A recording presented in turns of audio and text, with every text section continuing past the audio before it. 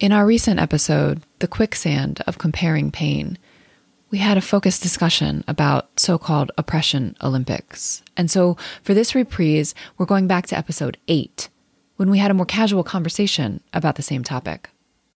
This is Jews Talk Racial Justice with April and Tracy, a weekly show hosted by April Baskin and Tracy Guy Decker. In a complex world, change takes courage. Wholehearted relationships can keep us accountable. I feel like there's this sense that we have as Jews that because of the Shoah, therefore we win the oppression Olympics. And like, don't you dare try to compare what you've gone through to what we went through, which feels so, I mean, talk about a scarcity mindset. I mean, like, that's really just messed up. And I think it puts us into the wrong place often when we do try to think more broadly about systemic oppression.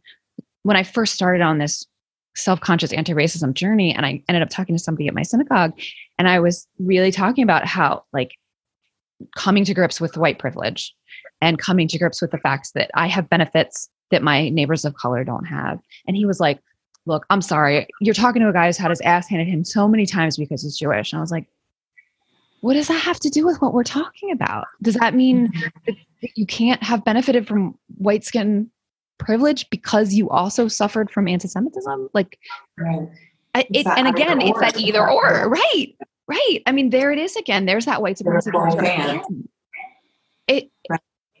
And I think it ties into what you're saying about sort of the need to like show it off, right? Like, look at this horrible thing that happened at my synagogue. Look at this. I see us, right? Like this invisible, like it's, and what you were saying was so good that I started recording and it was so good. So like, to get people caught up, like I was talking about this, it's sort of a sensitive subject, but that you were actually talking about some metaphysical principles that I'm into, and you had a phrase and that you use. What was your phrase? I always tell myself and others that we need to move toward what we want and not away from what we're afraid of. Exactly. Right. And the spiritual principle that I've been taught is that what you focus on grows.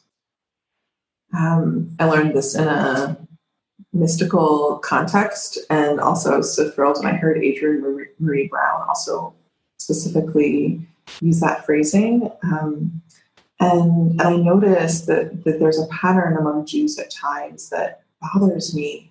And I agree with the sentiment, but like the basic principle as it relates to fighting anti-Jewish oppression, in my mind, is that it's like the example of what you focus on grows, and that you should move toward what you want and not focus on moving away from what you don't want. Is that by when anti-Semitism arises or when there are things to deal with, and this may not always be the case, but I believe more so than not it is, that it's better to focus on amplifying what is good about Jews and how Jews are just like everyone else. And there are specific ways that we basically just educating people about the universal experiences that Jews share with all other folks, as well as sharing different challenges or cultural specifics and forms of oppression that we face, and informing people about our humanity that is both distinctive and often shared with other groups. And instead I notice, more so than I notice within the Black community, like there's sensitivity in the Black community around if there's a shooting or something to not actually show images of Black death. And that is deeply disturbing and re-traumatizing. Whereas I notice when there are moments of, when there are acts of anti-Semitism that arise at different communities, it really bothers me, because as someone who notices these patterns, because I notice that at times, occasionally, my timeline on Facebook or on social media has been filled with all of these swastikas and anti-Semitic images, and it's not white supremacists who are posting this. It's Jews who are aiming to bring visibility, but I think it's the wrong kind of visibility, because I think without realizing it, some of my folks are intentionally amplifying the hatred, and something that could have been contained. So I think that we can get more savvy in our strategy in supporting a local community. I come from a community where a synagogue was firebombed in Sacramento during my childhood. And like to this day, I'm very careful about suspicious mail because as a kid, as a religious school aide and eventual teacher in high school, as a kid, like we had to be very sensitive about suspicious packages in Northern California and how kids were getting home, which is a thing in general, but there was just like an extra layer of security and nervousness, right? And so I viscerally feel a sense of connection to those real concerns. And so it's all the more, so I think ideally at times when these things happen, it would be really smart for us to find ways to support that community without further amplifying the bigotry and anti-Semitism that we're being targeted by, and instead lifting up and educating and reaching for relationship. I think in part what's challenging about that is that because of the collective trauma that many white Ashkenazi Jews in particular, but also Jews of other ethnic backgrounds too, but specifically what Ashkenazi Jews have faced, trust can be a hard thing after millennia of having trust broken in different countries and different communities. But that is what we need to lean into and actually decide that we do have a lot of allies or potential allies, and let's reach for them and lift up our humanity and reach for relationship rather than going for visibility and actually just giving more visibility to the hate. What's interesting for me is that I think part of that is rooted, like as you were talking earlier, part of it is also, I think part of the trigger, the reflex response to do that, I think is in part, which I do understand, but again, I think it's not the right strategy, is around Jews trying to contradict the invisibility of anti-Semitism and also the invisibility of Jewish pain. There's this, it's so interesting because we aim to have these bite-sized episodes that are digestible for folks. And we're talking about this thing that is like whole digestible. Yeah. Like whole years of study, like enormous volumes of work. But what I'm trying to say is that I think also related as someone who consistently brings a trauma-informed lens to all the work I do, is I think also lifting it up is trying to say to the world, I am a part of the people who have been hurt and targeted, and I want that to be known.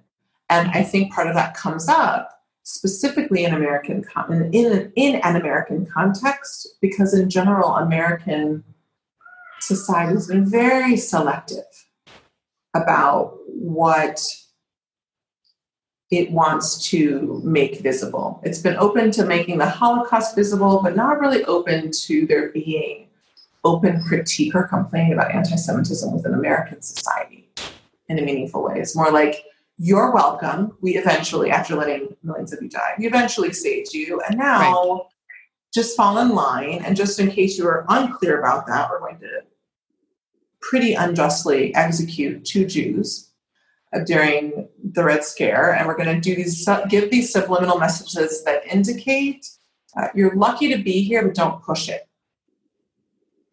And I think ultimately, to cut to the chase, it's going to take courage and organization and alliances across lines of difference and solidarity. But we actually do need to push it, because that same oppression is tied to that is white supremacy. That is tied to the racism, right? It's all right. And Jews are, and so instead of actually facing that, I think at times some of us end up just actually amplifying the bigotry. Well, no, exactly. And we fall into that white supremacy culture, that either or again. And I want to give credit, because I didn't put these words together in this way the first time. DeRay McKesson is the one who said that our liberation is, or our oppression is linked and not ranked. Those 2 words. Anyway, but I think that's exactly what you're saying, is that we focus so much on our own trauma, and then it becomes And then we fall into the white supremacy culture of either or that we and scarcity that we say, if we're talking about our trauma, there's no room to talk about your trauma.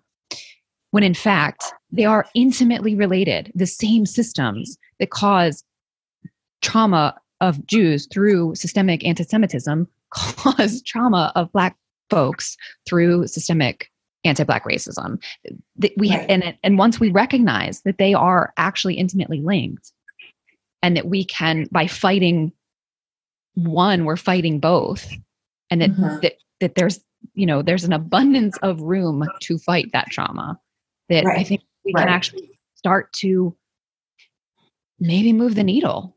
Right. I have to believe that. I have to believe that we can. Me too. And I can't see any way that it's not any way that it wouldn't. I mean, for me, interesting, you said, Dre McKesson said, linked, not ranked, right? And like the nuance of that is that I think overall I agree with that. And I think in some ways, because I hear this a lot, like there's no hierarchy. And some of us actually think one that I agree with the linked. I like that, like that they're linked and not ranked. And in some ways I think there are some hierarchies, but ultimately I think it all pans out, but around certain, like if you get into the nuances of different things and the nature of the trauma, I think ultimately all in the wash, it all what am I trying to say here? And I need to get this right because it's not talked about often, but just basically I think there's just a lot, one, ideally, that there needs to be a lot more education. But I think when people make those kinds of statements, when they do really rank, it's actually because they're not actually informed about American chattel slavery, or they're not actually informed about not only the Holocaust, but about thousands of years, about the dozens and dozens of countries Jews have been expelled from, have been murdered in, have been ghettoized within for a very long time, right? And so, it's more that I just,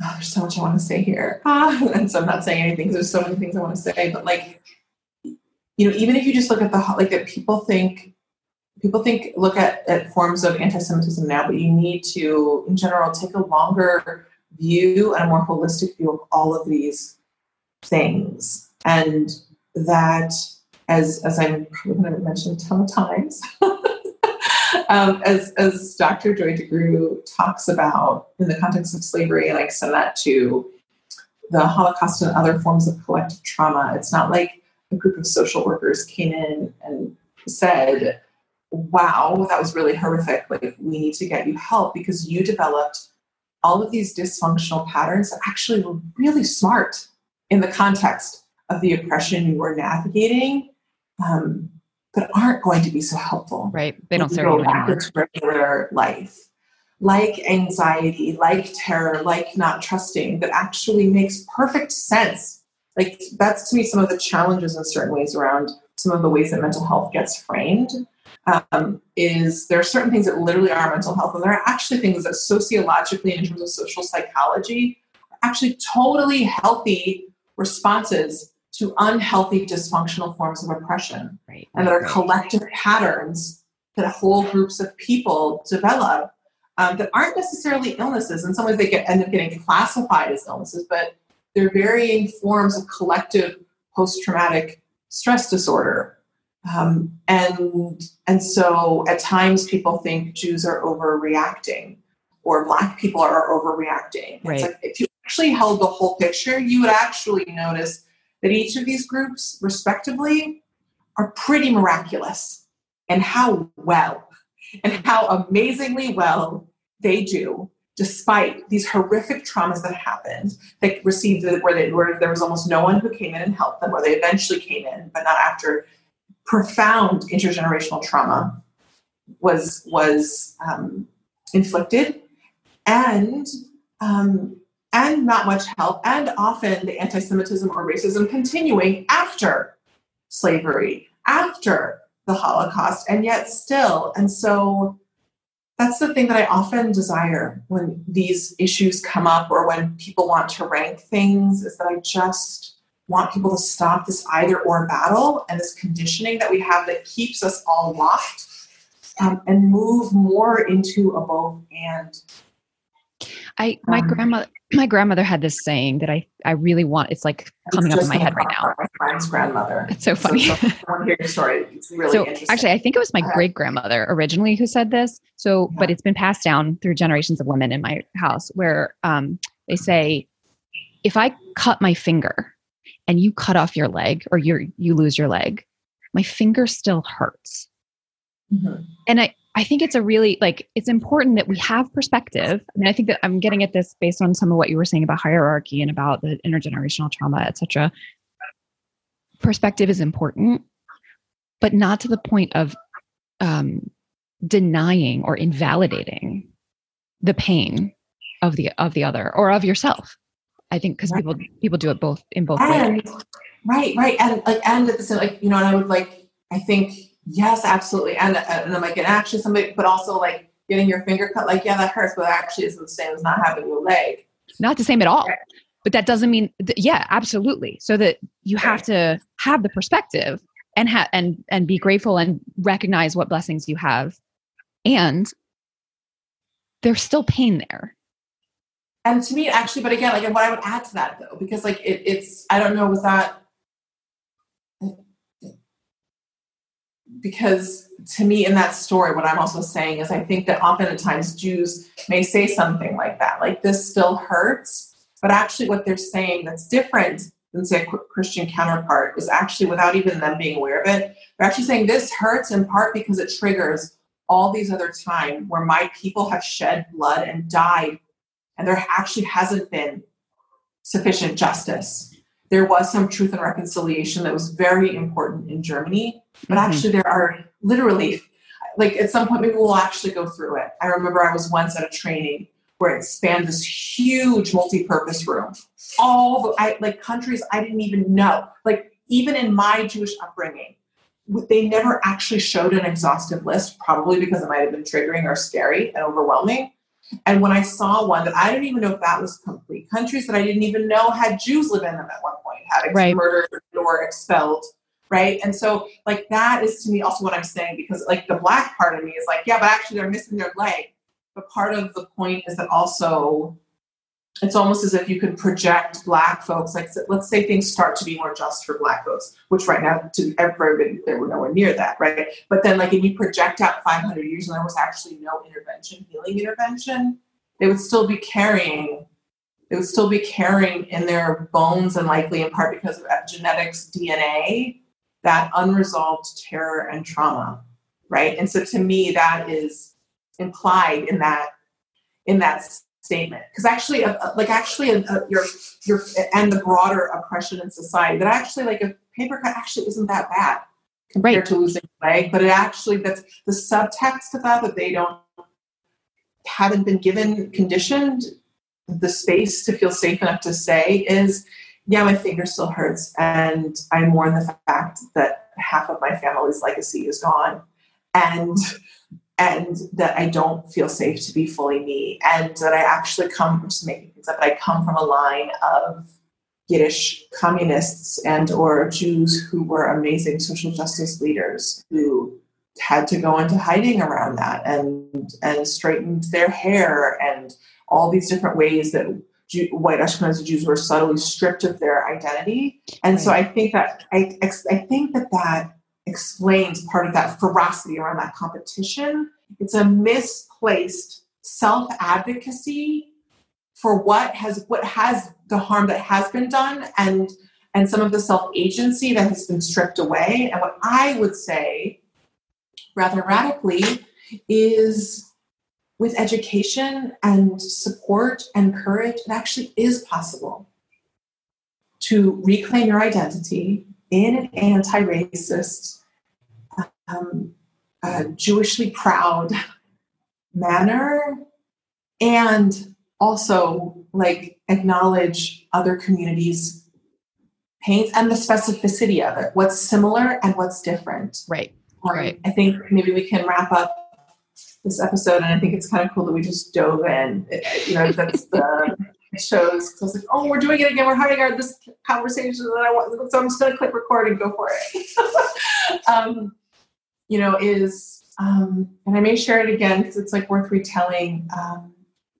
A friend of mine is a Jew from Germany, and she was raised in Germany. I would say her name, but I don't know if she's come with me on the podcast. So, and I'll never forget this conversation that I had with her grandmother. I wish this was a camera or something, but it's like etched in my heart, where there were dancers on TV. Maybe the story's a little blurry now. I can't remember if it was the actual Alvin Ailey Wade in the Water scene. And my friend told me that she'd shared, before I brought it up with her grandmother again, when she was studying Black dance at university with me at Tufts. And she explained, because she'd learned in college, she explained to her grandmother that Wade in the Water was one of the songs that was used as a way of subtly giving instructions to help formerly enslaved Black folks get out of slavery to freedom. And she said that's right, that she told me this, and then she shared it with me, and then later we brought it up with her grandmother over tea at her grandmother's house. And I believe her grandmother's Lithuanian, and anyways, my friend shared with me that when she told her grandmother that story, her grandmother started to cry and said, "Why didn't we think of that?" And and my friend said, it's hard to say her name, but, and I said, I asked her if it was okay if I brought that up with her grandmother, and she said it was. And I said, it was different. The oppression was different. Slavery was slow and long, and Black people were enslaved for hundreds of years. I mean, they fought it all along and tried to escape, but it took them decades and hundreds of years to figure out how to do that code, whereas the Holocaust was fast, right? And some Black folks, and in some ways I agree, think of American chattel slavery talk about it as a Black Holocaust. I don't like to literally use that language, but there's a way in which I think at times, anyways, I had this whole conversation with her for a few poignant minutes, and we talked about how they aren't that different, and that they have different distinct. And so I shared with her, like, I hope no group of people could come up with something that smart with no notice, and it felt so sweet to me, and I wanted to cherish that moment forever as someone talking with someone who was a Holocaust survivor, and hearing us both say, as someone who's deeply steeped in both narratives. Obviously, she's more steeped in the Holocaust narrative as someone who lived it, but I want to be clear about that. But I said to her that it was just different, but it was more similar. But she agreed that it was more similar than different. The difference to me in my mind, because lives were extinguished and whole generational lives were cut off, which also did happen in slavery. The difference for me is that they decided it was more in their economic interest to keep us alive, right? Like have us work until we were dead, just extended the window, which is still not exactly this, but I think, as someone who spent a lot of, but do you see it? But it was just more like this work camp, because they realized that they could make more profit and build a whole country off the backs of my ancestors. And so I think in a future episode, we should probably wrap up, and it's the call to prayer now. But we should probably wrap up now. In the future episode, I was recently talking with my mom. I'd like to come back to some of the dynamics around, and I guess to have a guest talk about this sometime, about some of the distinctions. Because I notice a pattern, and I'll just leave it here as a teaser for a future episode, that people who, and again, speaking generally, and this isn't universal, but I often find that the people who are Holocaust survivors have an easier time connecting with Black Lives Matter and the stories of liberation And for the subsequent generations, it's different. It's not quite the same, but with actual Holocaust survivors, if you see the stories of them going to the actions and involving, and to be clear, there are also their descendants who are also many who are at actions and organizing things. But there's more to say there, and I think we're probably at time. So, is there anything else you want to say, Tracy, before we wrap up? No, I don't think so. Thank you, April. Yeah, there are often action items, but I feel like there's just a lot in here to unpack and consider. So as a follow-up action, I would just invite our awesome listeners to share this with someone you know, either the actual episode itself or your summary of a component of it, and dialogue about it. Yeah. All right, well, we'll catch you next week. Much love. Thanks for tuning in. Our show's theme music was composed by Elliot Hammer. You can find this track and other beats on Instagram at Elliot Hammer. If this episode resonated with you, please share it and subscribe. To join the conversation, visit JewsTalkRacialJustice.com, where you can send us a question or suggestion, access our show notes, and learn more about our team. Take care until next time, and stay humble and keep going.